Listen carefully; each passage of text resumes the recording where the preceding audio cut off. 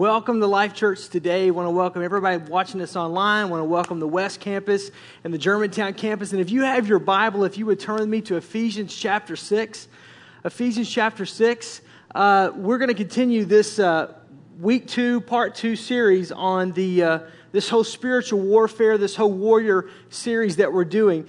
And I just want to say right up front, this weekend, that I'm going to be giving you probably more information than what I typically do. I typically preach out of an expository passage, just kind of walk through several scriptures, but I really want to equip you this weekend so that you walk out of here with some information, knowing what that is and how to apply that. Now, I don't know what's happened since last week when we were all together. I can tell you that I've had a few wars this week. It's one of those deals as a pastor, when you're preaching a message or a series on something, you kind of have to live it before, after, or during.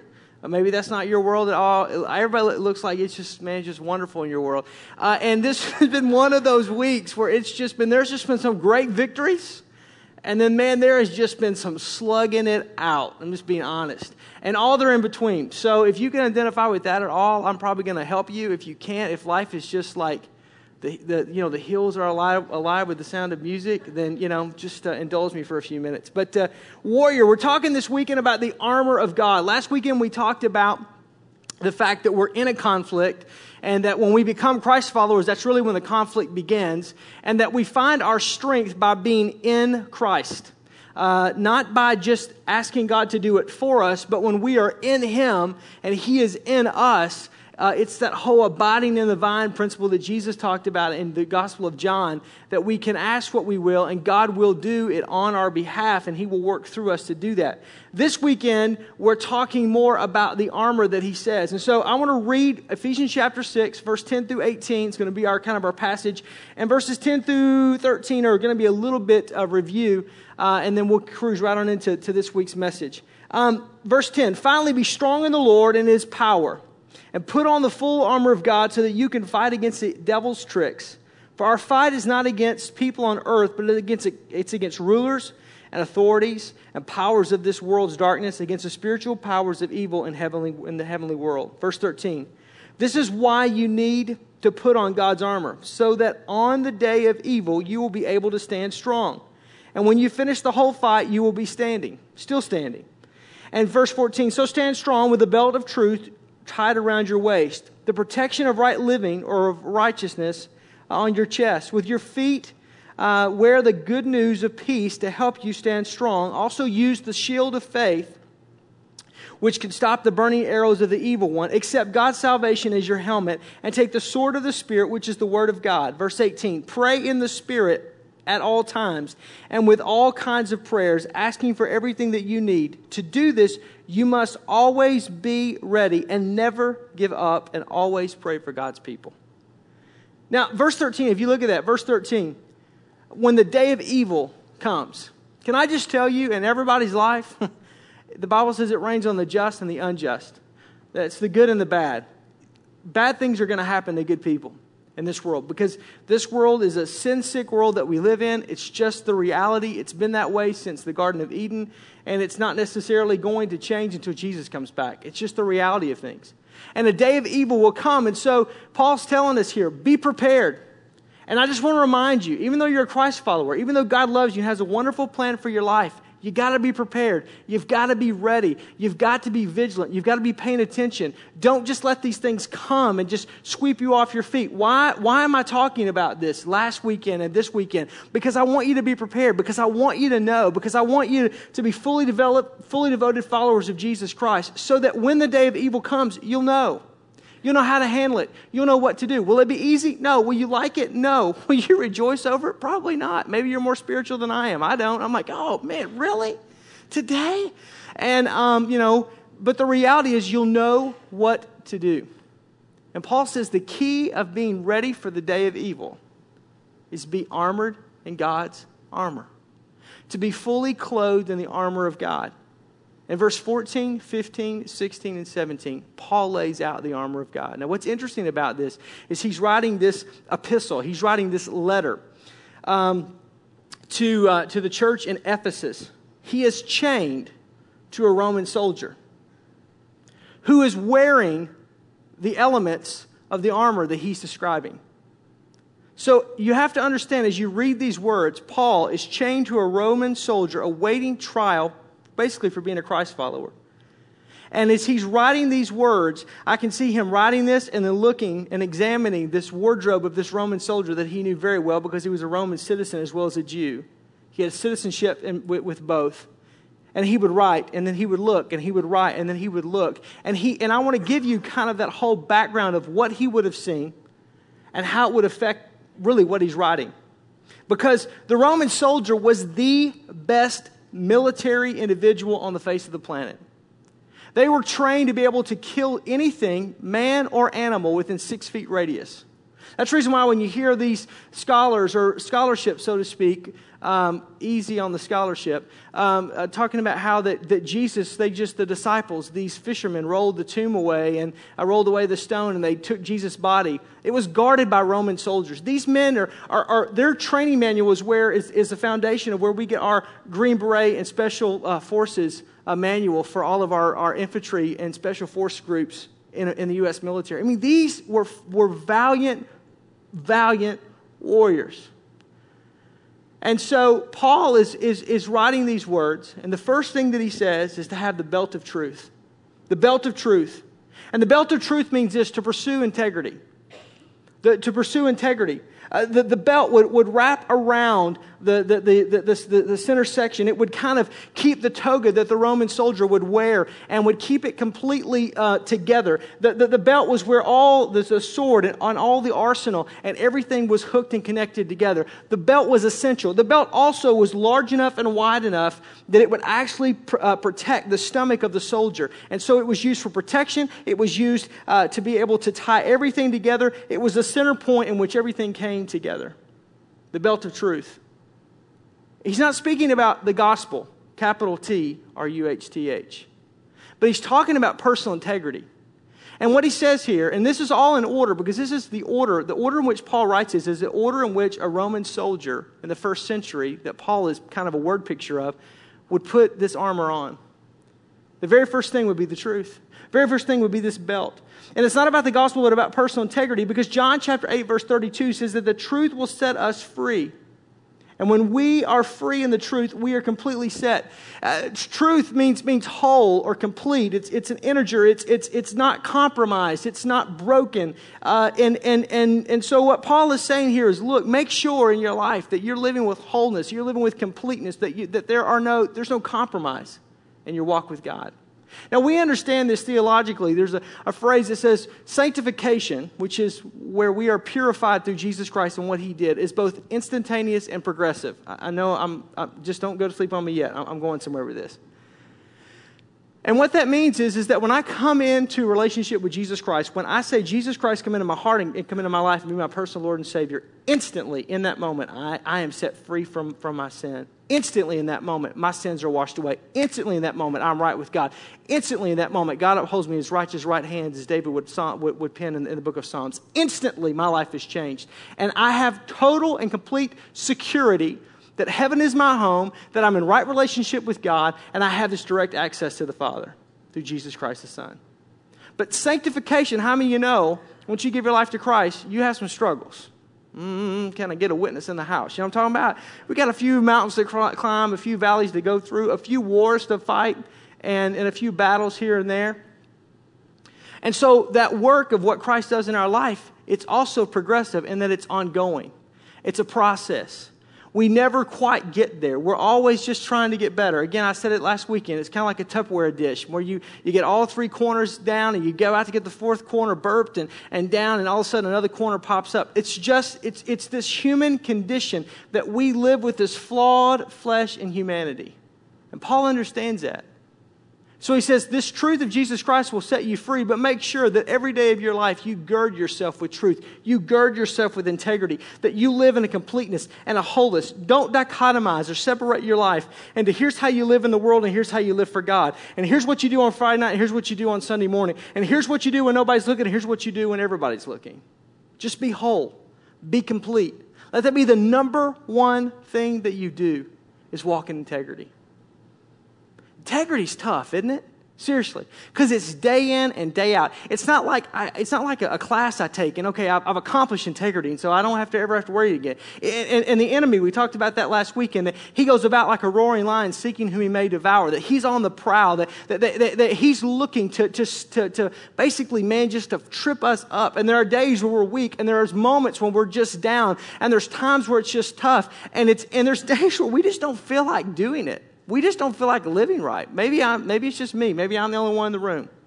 Us pastors, we just don't always, I'm just saying there's just those moments. And the reality is that it's in those days that I have to make sure that I've got the belt of truth, that I'm walking with completeness. I'm walking with integrity. It's a choice that I make. Just the same way as a soldier would put on the armor, it's a choice. The second is the breastplate of righteousness. Let's talk about living right. For years, I used to think the breastplate of righteousness was all about, what Jesus Christ did, and it had nothing to do with me. And again, I don't mean to keep going back and forth from last week's message, but they're so connected that it's not about me asking God to do it for me. It's about me living my life in Christ and being in Him and the strength that comes from being in Christ, and not for asking God to do it for me, but to do it through me, and that's how God chooses to do it. And this breastplate of righteousness works the exact same way. The breastplate, this essential piece of armor, would cover all the vital organs. It would protect them in battle. It was this thing that covered the entire torso of the body. But it wasn't the righteousness of God like salvation, because we'll talk about that more in a minute, the helmet of salvation. So what is it? It's about me and how I live my life after a personal relationship with Jesus Christ, after I experience salvation. Every single day making a choice in my life that today I'm going to live right before the Lord. Today I'm going to live right before my family. Today I'm going to live right before my fellow man. Today I'm going to choose to do the right thing. How many know that's not easy, but it's all part of those choices? Just so you don't think I'm crazy, if you flip back to Ephesians chapter 5, the book preceding, the chapter preceding this, Paul writes it, and I read it in the New Century Version. I'm just going to read it for you. It's 20 verses. It's going to be really short, but I want to read this for you. This is great. Ephesians chapter 5, verse 1 through 20. You are God's children whom He loves, so try to be like Him. This is what He means by righteous living. Live a life of love, just as Jesus loved us and gave Himself for us, a sweet-smelling offering and sacrifice to God. Let there be no, if you want a description, here he's going to give you a description of what it means to be righteous before God. Let there be no sexual sin among you. Pretty easy. Anything that's sex outside of marriage between a man and a woman is sexual sin and deviancy. If you have any questions what that is, just see me after service. I'll help you with that, okay?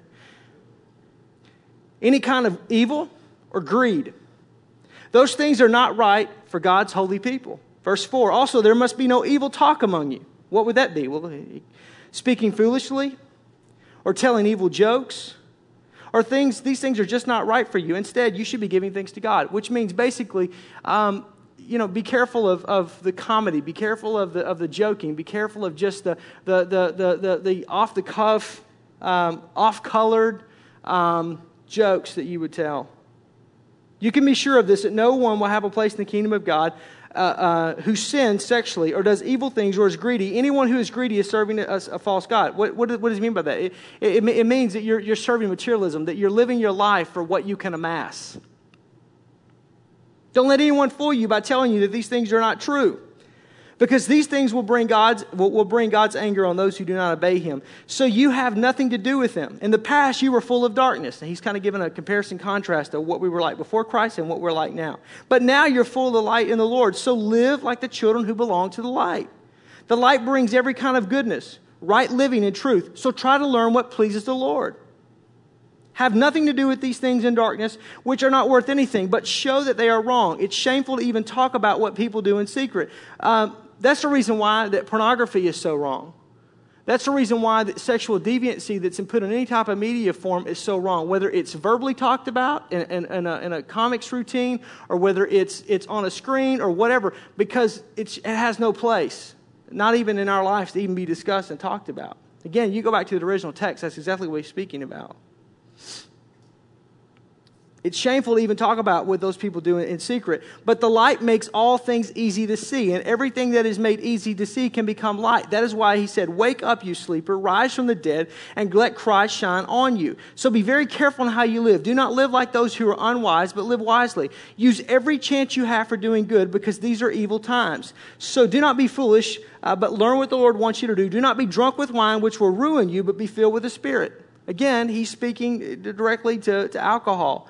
And he doesn't say that to have an alcoholic beverage is a sin, but he says once you cross that line where there's an intoxication, it's sin. It's living life. The King James used a word called debauchery. That just always sounded like really bad to me. And it is bad. It's crazy stuff.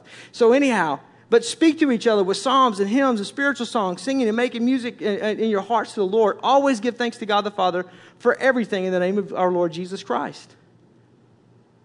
The breastplate of righteousness is about me choosing to live right. For years, I thought, well, that's just God's righteousness, so I just take on God's righteousness. No.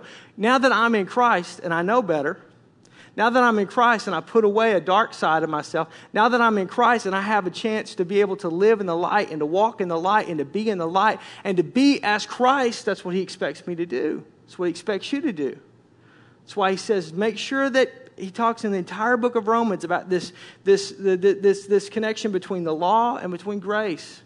Yes, God's grace is sufficient, that if you struggle and you fail, that He'll forgive you your sins and cleanse you from all unrighteousness, that God's not some cosmic killjoy in the heavenlies with some Louisville slugger looking just to take your head off. But at the same time, He expects you to digest His Word and to be a self-feeder of the Word of God and to grow and to develop your spiritual man and your spiritual person so that you walk in the light, so that you talk in the light, so that you live in the light. And the things that are dark in you and in me, we need to get rid of those things. And that may always be a struggle, but don't quit giving the struggle. Don't give up and just go, well, that's just how I am.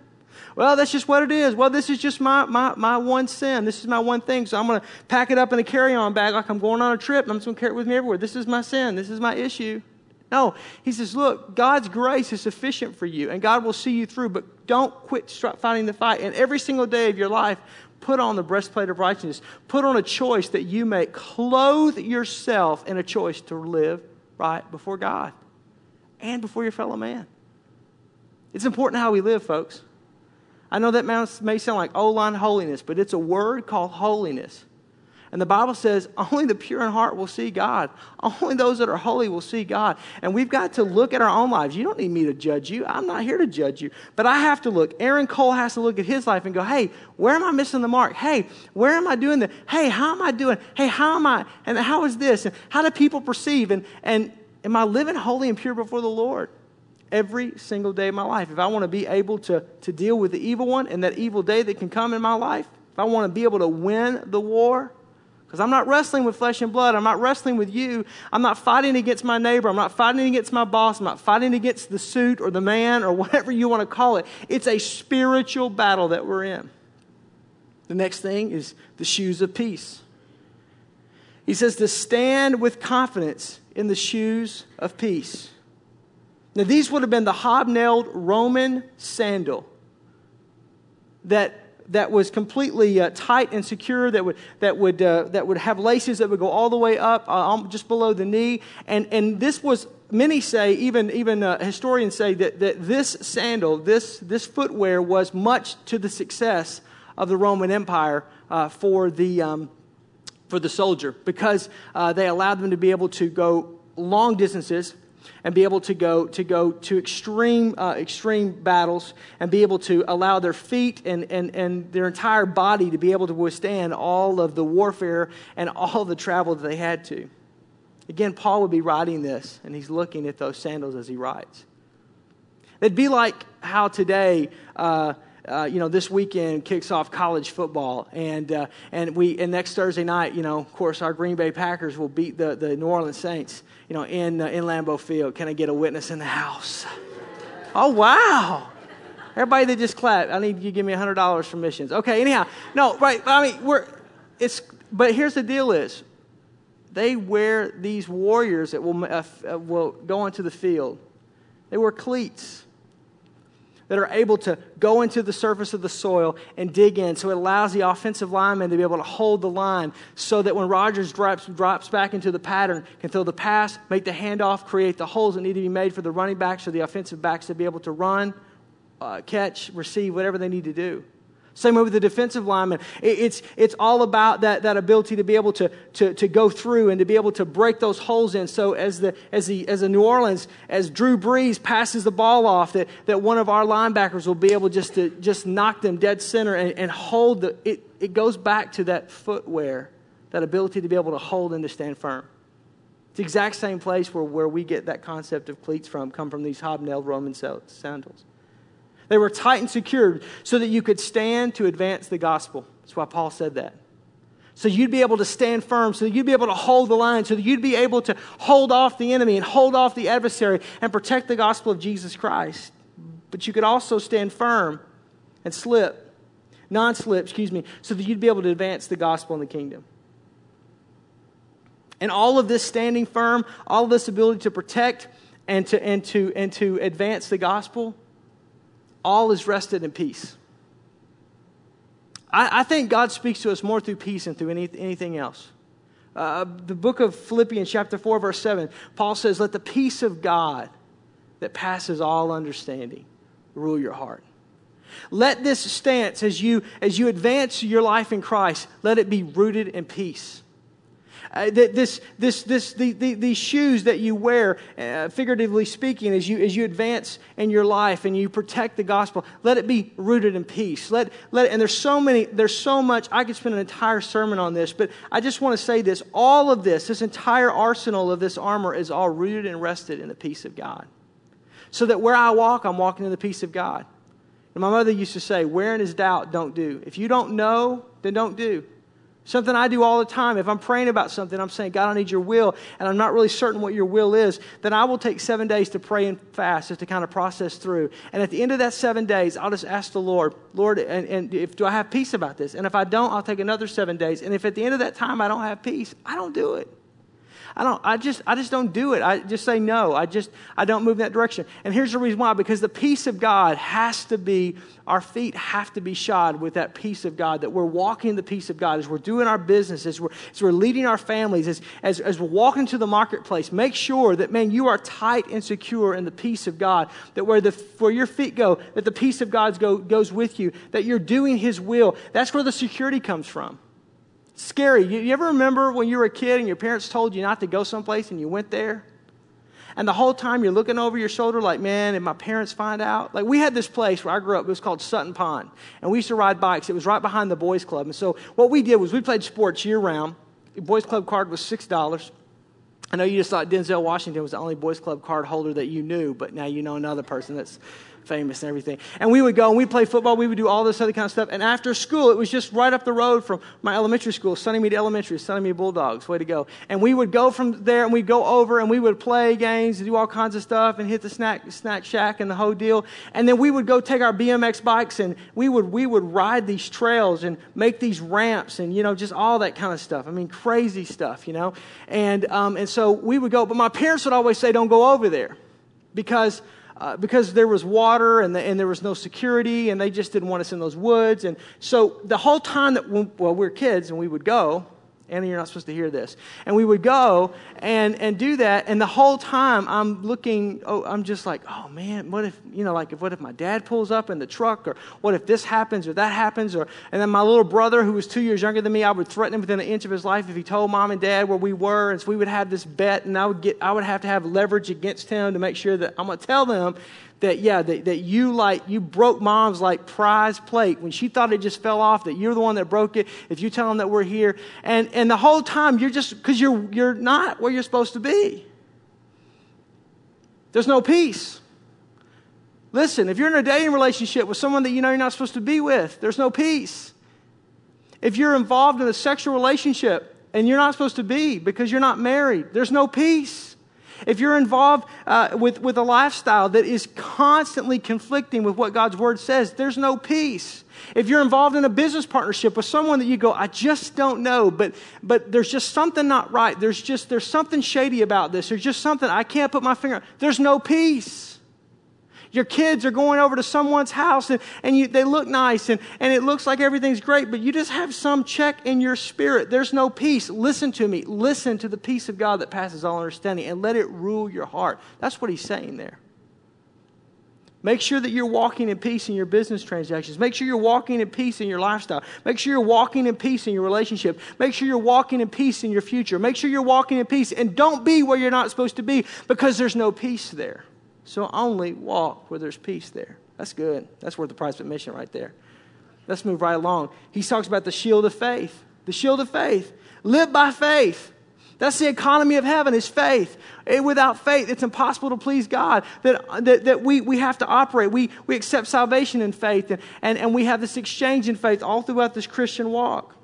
Now, to a Roman soldier, there were two types of shields. There was one that was about 2 feet in diameter, and it was circular, and it was made for up-close fighting. Actually, these clips that you see as we open this series up, that's all of that garb, is all that battle. It's all built around this Roman soldier. But the one he's speaking of is the other type of shield that they would use, which would be oblong. It would be about 2 feet wide and 4 feet tall. It would typically be either metal or it would be some type of a wood structure that would be wrapped in leather and dipped in water before they would go into battle, because the enemy would put pitch on the end of their arrow and would ignite the arrow and flaming arrows and go in. And so not to be hit with the arrow and nor to be set on fire, because of the togas that they would wear. They would have these shields that would, when the arrow would come in, that flaming arrow would come in, it would stick because of the leather, and it would adhere to it, but it would also, it would extinguish it because it was completely a substance in which would hold water and would extinguish the arrow. The other interesting thing about these shields is that they could be formed together and create a wall, and overhead and around each other, so they could actually advance together in a wall form when in the middle of battle. Faith in Jesus Christ is what stops the attack of the enemy. And the enemy that you and I have, Paul says in this passage, he goes and he has these fiery arrows that he shoots at us. And what extinguishes a fiery arrow? Our righteous living? No. What extinguishes it? The helmet of salvation we're going to talk about in a minute? No. What extinguishes it? The sword of the word? No. What extinguishes it? Our feet in readiness of the gospel of peace? No. What extinguishes it? The belt of truth? No. What extinguishes the fiery darts of the enemy is faith in Jesus Christ. What are the fiery darts of the enemy? Temptation. Self-doubt. Bringing up your past. Oh, he's good at that, isn't he? By the day you feel like, man, I could just do all things through Christ who strengthens me, and then boom, something from your past comes up, and you just feel like you were just cut off at the knees, and you're dropped. Temptation comes in, and it just comes over you, and all of a sudden it's just this enemy that just fiery dart, and there's some type of temptation that's there. Self-doubt. All of a sudden you wonder, man, can I really do this? Can I really be this? Can I just tell you something? People are not as spiritual and sanctimonious as they appear to be. We're all struggling. When I say we're one beggar to another beggar, where to find food, I'm telling you, we're all begging, folks. I'm just telling you. I don't care what kind of car you drive or what kind of money you have, whether it's up and over, down and out, somewhere in the middle. I'm telling you, we are all pilgrims on a journey. And we would do ourselves good, because here's what we do. We compare ourselves with other people and go, well, if I was as good as, and if I was as, and I'm just not as, and Pastor just seems like he's got it together. Thank you. And whatever. It's just, the enemy uses that. It's about Thursday. And you just feel like, man, you're just, I can't do this. I can't live this. Maybe they're right. Maybe because we all have people that say things. Listen, we all have adversaries. We all have adversarial relationships. We all have people that we feel like are gunning at us. And it's the work of the enemy. It's those fiery darts. What extinguishes that? Faith. Faith. Faith in Jesus Christ. It's on him that I stand. It's not in me. It's through him that I'm saved, not in me. It's by him that I'm going to advance, not through me. It's through him. That's the reason why I open up to God's word, because that builds my faith, and my faith is built because I believe that God can do it. I believe that I can do all things through Christ who strengthens me. I believe that God will, that no weapon formed against me shall prosper, that I'm more than a conqueror through Christ Jesus Christ my Lord. And I may not be as good as you or as good as her or as fast as him or as fast as her. I may not be able to do as much as this person or that person, but you know what? God created me, and I'm fearfully and wonderfully made. He has a plan and a purpose for my life, declares the Lord, and I have faith in that. That's the reason why after a message like this, you leave and you feel like, man, I can just take on hell with a water gun. You ever felt like that? Like, bring it on, Donkey Kong. It's right here, baby. All there between me and you is air and opportunity. Devil, if you're feeling froggy, just jump. You ever felt like that? Some of you just need that. You have to listen to the download just to hear what I said. And then all of a sudden about Monday afternoon, Tuesday morning, oh, woe is me. Nobody knows my pain or my sorrow. Somebody just pray for me. It's because you've just been infused with faith. Faith comes by hearing, and hearing by the word of God. And that shield is as big as it can be. Man, you're walking into battle. And here's the other thing that's powerful about this analogy. Remember how I said that together they could interlock together and form a wall, and actually they would cover the top, and they would actually form together? It's exactly what the Bible says that faith does. Matthew chapter 18, 19, and 20, where two or more are gathered together in his name, there he is in the midst of them. If they ask anything, they exhibit their faith. According to God's word, it will be done for them by the Father in heaven. See, we have that power. That's the other thing that you walk away from. That's something you can't get by just sitting at home and watching church on television or on the internet. That's something you just can't get by, well, I don't have to be a part of a church. No, we need one another. I need you, you need me. We all need one another, because there's times where the enemy comes in like a flood. There's times where the fiery darts of the enemy are coming at me, and I need to know that someone's standing with me. I need to lock my shield of faith with someone else and stand on the word of God and proclaim the word of God and allow God to be able to deal with the adversary, to God to be able to deal with the enemy, because I'm not wrestling against flesh and blood. This isn't a contest of how strong I am and how much I can overpower you, or how smart I am and how much I can overpower you. I am no match for the enemy, but when I am in Christ and he is in me, I can ask what I will, and it will be done for me by the Father in heaven. Why? Because that's what his word says. And so if I'm together with other Christ followers, it increases my faith. That's the reason why together we can accomplish so much more than we can apart. Whether it's we're trying to reach people, whether we're trying to minister to missions, whether we're trying to advance the gospel, whether we're just trying to help one family stay together, whatever it may be, we can do that together, and we need to do that. And you know where the power of this really shows up at Life Church is through life groups. And during this entire month, you're going to have an opportunity to get plugged into life groups, to get connected to a life group. Listen, transformation doesn't happen in rows. It happens in circles. You can hear me talk all day long, and I wish it did more than what it does. But just be honest with you, most of you can't remember what I preach week to week, and 3 weeks out, I can't remember what I preached 3 weeks ago. The reality is that what happens is that this message comes in, and there's something that resonates. There's something that sticks with you. And then you get together with a small group of people in which you're in covenant relationship with. What that means is you're in relationship because you're in relationship with Christ, and you have that as a common denominator, and you're in relationship with one another, and both of you walk together, or the group of you walk together, and it creates strength in your life that when you feel like quitting, you've got somebody there that prays with you. When you feel like giving up, you've got somebody there that grabs a cup of coffee and says, let's talk about this. When you feel like, I just don't know what to say, and then somebody says, you know what, I know what to say. This is a gifting of the Holy Spirit. And they open up God's word, and they give you a word from the Lord that just strengthens you. Shield of faith. Paul goes on to say, the helmet of salvation. Make sure you got the helmet of salvation. To think like Jesus. To make sure that your mind is covered in Christ. You know, they say in battle, in sports, in a tornado, cover your head, duck and cover. I mean, I grew up in Tornado Alley, and so we had these drills, and under the desk, and the duck and cover, and the whole deal. Cover your head, cover your head, cover your head. Whatever you do, cover your head, because this is where everything happens, you know. Maybe not a whole lot happens, but whatever's happening, that's where it happens, right? He says, make sure you got the helmet of salvation. And the salvation he's speaking of is that Romans 10, 9, and 10 salvation. That if I confess with my mouth and I believe in my heart that Jesus is who the Bible says is, that I'll be saved. John 3:16, for God so loved the world that he gave his only son, that whosoever would believe in him would not perish but would have everlasting life. That kind of salvation.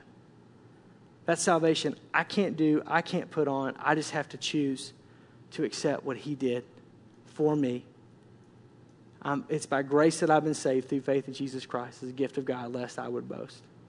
Maybe you're here today and you've never accepted Jesus Christ as your personal Lord and Savior. Oh, you're cool with Jesus and the whole church thing. And maybe, man, it's the fall and it's a new fall. It's a new year, new you. And you're just you're going to do this thing. And I would encourage you to evaluate your own life and ask yourself the simple question, am I a fully devoted follower of Jesus Christ? Not do I just believe that God exists, not do I just believe that God has a son named Jesus, not do I believe the church is a good thing, but have I personally asked Jesus Christ to come into my heart, to come into my life, to forgive me of my sins and confess my sins and apologize for my sins and ask him to forgive me of my sins and cleanse me from all unrighteousness and start my life new and fresh in him. That's what Paul says. The helmet of salvation. Having that in my life, that personal relationship with Jesus Christ. And then he says, take the sword of the Spirit. The sword of the Spirit. Rely on God's word. Make sure whatever you do in the moment of battle that you rely on God's word.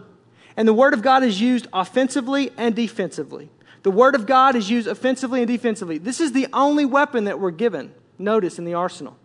There's no grenades. There's no bombs. There's no heat-seeking missiles. Come on with me. There's no tanks or planes. There's a sword. But you use the sword, the word of God, offensively when you proclaim the promises of God. This is why it's so important, even with your children, to teach them the word of God, to help them memorize the word of God. Because faith comes by hearing and hearing by the word of God. I hide the word of God in my heart that I might not sin against him. That I take the promises of God's word, because God's responsible for two things, his promises and his principles, and keeping those intact. And I stand on the promise. And when I don't feel like I can make it, I quote, man, I can do all things through Christ who strengthens me. And if I need to write that down, put it in my pocket, write that down, put it on my mirror, write that down, put it inside my locker at school, write that down, put it on my desk at the office, whatever I need to do to surround myself with Scripture and to remember that it's one of those things that's what I need to just keep drilling into my head. And it's because it's not man's words, it's God's word. And so when I proclaim that, I am reminding the enemy, I'm reminding Satan, hey, I'm a winner. Winner, winner, chicken dinner. Right here I am. I am a winner. I am victorious through Christ Jesus. I can do all things. You're not just messing with some little peon out here. You're messing with a child of the living God. And I'm not a winner in myself, but I'm a winner in him. And, step back, Jack. I'm just telling you, I'm here, right? I'm a winner. And that's what it does offensively. Defensively, the Word of God. It also helps us defensively because we claim the promises. Because there's times where there's sickness that comes into your life. You find people that find themselves in some type of a terminal illness, they turn to God, they turn to God's word real quick, and they want every scripture on healing. They want, why? Because they are defensively using the word of God. There's an attack of the enemy, and they stand in the word of God, and they proclaim the word of God, and they speak the word of God, because that's the way the word of God works. It helps us to advance, it helps us to defend. It helps us on the offensive, it helps us on the defensive. It's the only weapon that we have. Hebrews chapter 4, verse 12 says this about the word of God. For the word of God is living and active. It's not dead. It's not like your favorite novelist. It's those words on the page are organic and life-giving. It's sharper than any double-edged sword. It penetrates even to the dividing of soul and spirit, of joints and marrow, to the very core of the bone. It judges the thoughts and the attitudes of the heart.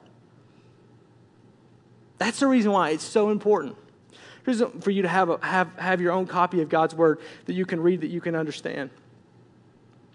And that's the reason why when we find anyone that gives their life to Christ, one thing we want to do is make sure they've got a Bible that they can read, that they can understand, because the reality is you need to be in God's word. And whether you're bringing God's word on an iPad or a tablet, or you're bringing God's word on your smartphone, or whether you have it right there in pages and in print, you've got to be living in that book, because it's God's word. It has the answers for every situation that you and I are ever going to face. And I used to hear pastors say that and go, no, it does. Yes, it does, because it tells me how to live my life in such a way that keeps me out of debt, that keeps me in right relationship, that gives me wisdom how to deal with business, gives me wisdom how to deal with life. And the more that I read it and the more that I walk through it, every year, it's my goal. Every year I have a plan that I walk through and that I read the entire Bible through, just personally. It has nothing to do with study preparation. It's just what I do every year. Why? Because I just want to make sure that I'm staying immersed in the Word of God. And I can tell you there are things that I read that it's like a diamond. It's like it has a completely different facet, has a completely different angle than what it did the year before. It's where I'm at. It's what's going on. And the last thing he says is prayer. Communicate with the commander. Prayer, communicate with the commander. He says pray, pray, pray, pray in the Spirit. And I want you to know something. Prayer here is not a weapon. The only weapon that we have is God's Word. But prayer is part of the conflict. That's interesting. That's why it's so hard to pray. Because there's spiritual forces. You ever felt like why it's so boring to pray? You go through these seasons of delight and discipline, and there's all these different seasons and that kind of a deal, and that's just part of it. But that's one of the reasons why sometimes it's such a struggle to pray and to develop a prayer life and to sustain a prayer life, because it's a discipline. It's day in, it's day out. And Paul says, look, when you had the belt of truth, when you had the breastplate of righteousness, when you've got your feet shod with the preparation and readiness for the gospel of peace, when you have the helmet of salvation, when you have the shield of faith and the sword which is the word of God, make sure that you are praying. Pray, pray, pray. Pray in the Spirit. Pray. Communicate with the commander, because every battle is won and lost in prayer. And I know that sounds trite, but it's so true. That as we begin to pray and we communicate upon God and we talk to Him, what we're basically saying is, you know what? I don't have the answers to this. God, you're my source. Lord, I need you to have wisdom. It's just like when you pick up the phone and you call a friend because you're trying to get advice on something, or you don't feel well and you go to the doctor and doctor, tell me what I need. Or you go to the pharmacist and you go, hey, I've got this cough and I've got this drainage and what would be good for this? And it's the exact same way. When we go to God, what we're saying is, I need help. I need answers. I need to know how to deal with this. I'm feeling this way, or this is what's going on. Communicate, communicate, communicate. And notice, and I talked a little bit about this last weekend, there's no rear protection. There's no armor on to cover our backside. You know why? Because we're never created to retreat. Never created to retreat. Because we're winners in Christ Jesus. So what happens? This is interesting. If you have your Bibles, you can turn to Isaiah 58, verse 6 and 8. If you don't, you can write this down. The only place in Scripture that it talks about any type of rear protection in the life of a child of God is in Isaiah chapter 58, verse 6, 7, and 8. And it's a spiritual discipline. I tell you the kind of fast that I want, to free the people who have been put in prison unfairly, and to undo the chains, and to free those who are unfair, and to stop their hard labor, to share your food with the hungry, with the poor, with the homeless, with people in your own, with people into your own homes. And when you see someone who has no clothes, give him yours, and don't refuse to help your own relatives. Then that type of fast, verse 6 and 7, that type of fast. Fasting basically is, I am not eating, I am pulling away from food in order to get closer to God. Not to try to get God, to leverage God to get Him to do what I want Him to do. I'm not on some hunger strike to get God's attention, but I'm trying to make sure that I'm hearing the voice of God and that I'm pushing in that direction. Then the light will shine like the dawn. Then my wounds will heal quickly, and your God will walk before you, and the glory of the Lord will protect you from behind. I'm telling you, every battle is won and lost in prayer. And these spiritual disciplines that are in God's Word. See, some of you go, man, I've been serving God for 20 years. I never knew that. It's been in Isaiah the whole time. Have you been reading the Word? I'm just joking. But right? But the point is so in that, what protects us? That spiritual discipline of having fasting in my life. And really what fasting does is it shuts everything else down and it helps me be able to hear the voice of God. And the last words he gives us in verse 18 are never give up. When you're in the middle of this battle, don't give up. When you feel like quitting, don't give up. When you feel like throwing in the towel, don't give up. When you feel like you can't make it, don't give up. Whatever you do, don't give up. Don't give up praying. Don't give up fighting. Don't give up the word. Don't give up salvation. Don't give up living right. Don't give up truth and integrity. Don't give up peace. Don't give up. Even if the enemy comes in like a flood, don't give up. Even if you feel like, man, you're about to lose it, don't give up. Even if you feel like you're about to draw your last breath, don't give up. Don't give up. Don't give up. Don't give up. Don't give up. And I'm telling you the most spiritual advice you can get. I'm telling you the most spiritual advice that you can get is just don't give up. Just don't quit. Don't quit God. Don't quit church. Just don't quit. Just stay engaged. Because the enemy of your soul says it's just not worth it and you just can't do it. And all of a sudden you just want to just let go. Or just one time or just this. And all of a sudden, boom, it just builds in your life. Don't quit. But pastor, you don't know the struggle. Don't quit. You don't know the temptation. Don't quit. I just don't feel like I'm good enough for this. Don't quit. You don't know what it's like Monday through Friday. Don't quit. Galatians 6, 9, and 10, for God is not mocked. For whatever man sows, that's what he'll reap. And if you don't become weary in well-doing, for in due season, if you don't quit, you'll have your reward. It's taken us, at this stage in the ballgame, I was in an architectural meeting this week, 10 years to build this building. 10 years. A decade of my life I have invested here. Don't give up. Don't give up. There are people that I have been praying for 10 years in this community. Don't give up. There are people that I felt like God spoke to my heart that they'll have a personal relationship with Jesus Christ because they sure don't have one right now. Don't give up.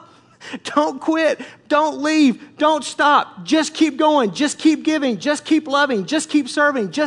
Don't give up. Just keep digging your ditch, baby. Just dig it. And you may not see the rain. You may not hear the wind like we did yesterday, but it will come.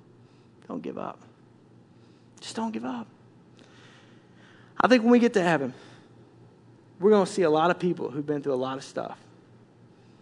And I think the one common denominator that we're all going to have is that we didn't quit. Oh, man, we barely got in by the skin of our teeth. Oh, my goodness, man. We felt like we were pulled through a knot hole backwards. Oh, man, we felt like we were not worthy. We felt like we were having to live life on the altar. We felt like, we spent more time saying, God, forgive me, and God, help me, and oh, Lord, but we just didn't give up. We just kept serving. We just kept loving. We just kept giving. Don't give up. Don't give up. Now, the reason why I preached this message today and last weekend is because I feel like in the next 12 months, corporately and individually, we're going to fight some battles. We're going to be in some conflict. And I just want to remind you that we win as long as we're in Him. And that we will see God's will come to pass if we'll just stay in Him. And that we're warriors. But we're not warring with people. We're not warring with governments. We're not warring with politics. We're not warring with the economy. We're not warring with the up and downs of the world that we live in. We set our eyes upon Him. And as long as we stay in Him, He will protect. He will provide. He will meet the need. Corporately, listen to me. Corporately and individually. Because we're about to come into a season in this church I believe exponential things are going to happen. And positive way. People are going to come to faith in Christ. Marriages are going to come together. Students are going to come to faith in Christ. Things are going to happen. God's going to open up doors of influence for us to be able to serve our city, to reach the city of Milwaukee. We're going to be able to break some barriers and to do some things, not individually, but corporately. But it's not going to be without conflict or without a fight. And I just want you to be equipped. I just want you to be prepared. I just want you to be ready. We're going to win. Look at me. I'm telling you, we're going to win. Are you worried? No. We're going to win. Because this isn't my idea. This is His. We're going to win. It's going to be all right. Look at your neighbor and say, it's going to be all right. Seriously, just say, it's going to be all right. Because some of y'all look, I'm scared to death. It's going to be all right. I just want to let you know, we're going to win. But the reality is that there's going to be some conflict. The reality is there's going to be some attacks. The reality is it's not always just going to come together. But we're going to win. I'm going to pray for you. Father, I just thank you for your word. And I know last week and this week I've really been talking to the core, to the committed here at Life Church. And I feel like, Lord, we're coming into a season that myself, the staff, us as congregation together, individually and corporately, there's going to be attacks because your word says that there will be things that will happen. So first and foremost, that we not be alarmed. Because that's just part of doing business. It's just it's the lay of the land. But that secondly, that we are conditioned like that soldier that Paul was writing about as he was chained to him in the first century. That we're conditioned, that we're ready for anything, ready for everything. Because it's in time of peace that we prepare for war. We know the weapons of our warfare are not carnal, but they're mighty in you through the pulling down of strongholds, to the casting down of imaginations, and everything that exalts itself before the name and the power and the glory of you. So, Lord, I pray for every individual, God, that they would live right before you and walk in holiness and purity before you. And I know that none of us are perfect. And none of us in and of ourselves are holy, myself included. But, oh God, that we would just continue to fight the fight, continue to stretch, continue to try, continue to move forward, to become more like you and more like you, Jesus, and less like ourselves. I pray, Lord, that you would just help us, God, to walk righteously, not piously, not self-righteously, but to live right before you. I pray, oh God, that you would help us to walk in peace in our relationships and what we do and where we go and what goes on. I pray, God, that you would help us to know how to use the sword. That's your word. And the only way we know how to use it is by working with it and practicing with it and developing our skills to be great swordsmen with your word, to know the word of God, to be able to use the word of God and let it rightly divide the truth in our life. That we need not be a novice in this area, but let us grow in maturity. God, let us always go into battle, Lord, with that shield of faith, that when the enemy would try to come in with those fiery darts of self-doubt and temptation and sin, that God, that we'd be able to raise up that shield, be able to stand on your word and be able to proclaim that and know that faith in you is what stops those attacks. I just pray, God, that you'd help us to always be in prayer with you, in communication, because it's in prayer with you that we tell you what's happening. And God, that you from the front lines, that you speak into our lives and you download into our hearts the truth that we need for that day. And never, ever, ever, even if we feel like we're losing the battle, God, we've won the war, that we never give up, that we never give up. In Jesus' name I pray. Amen.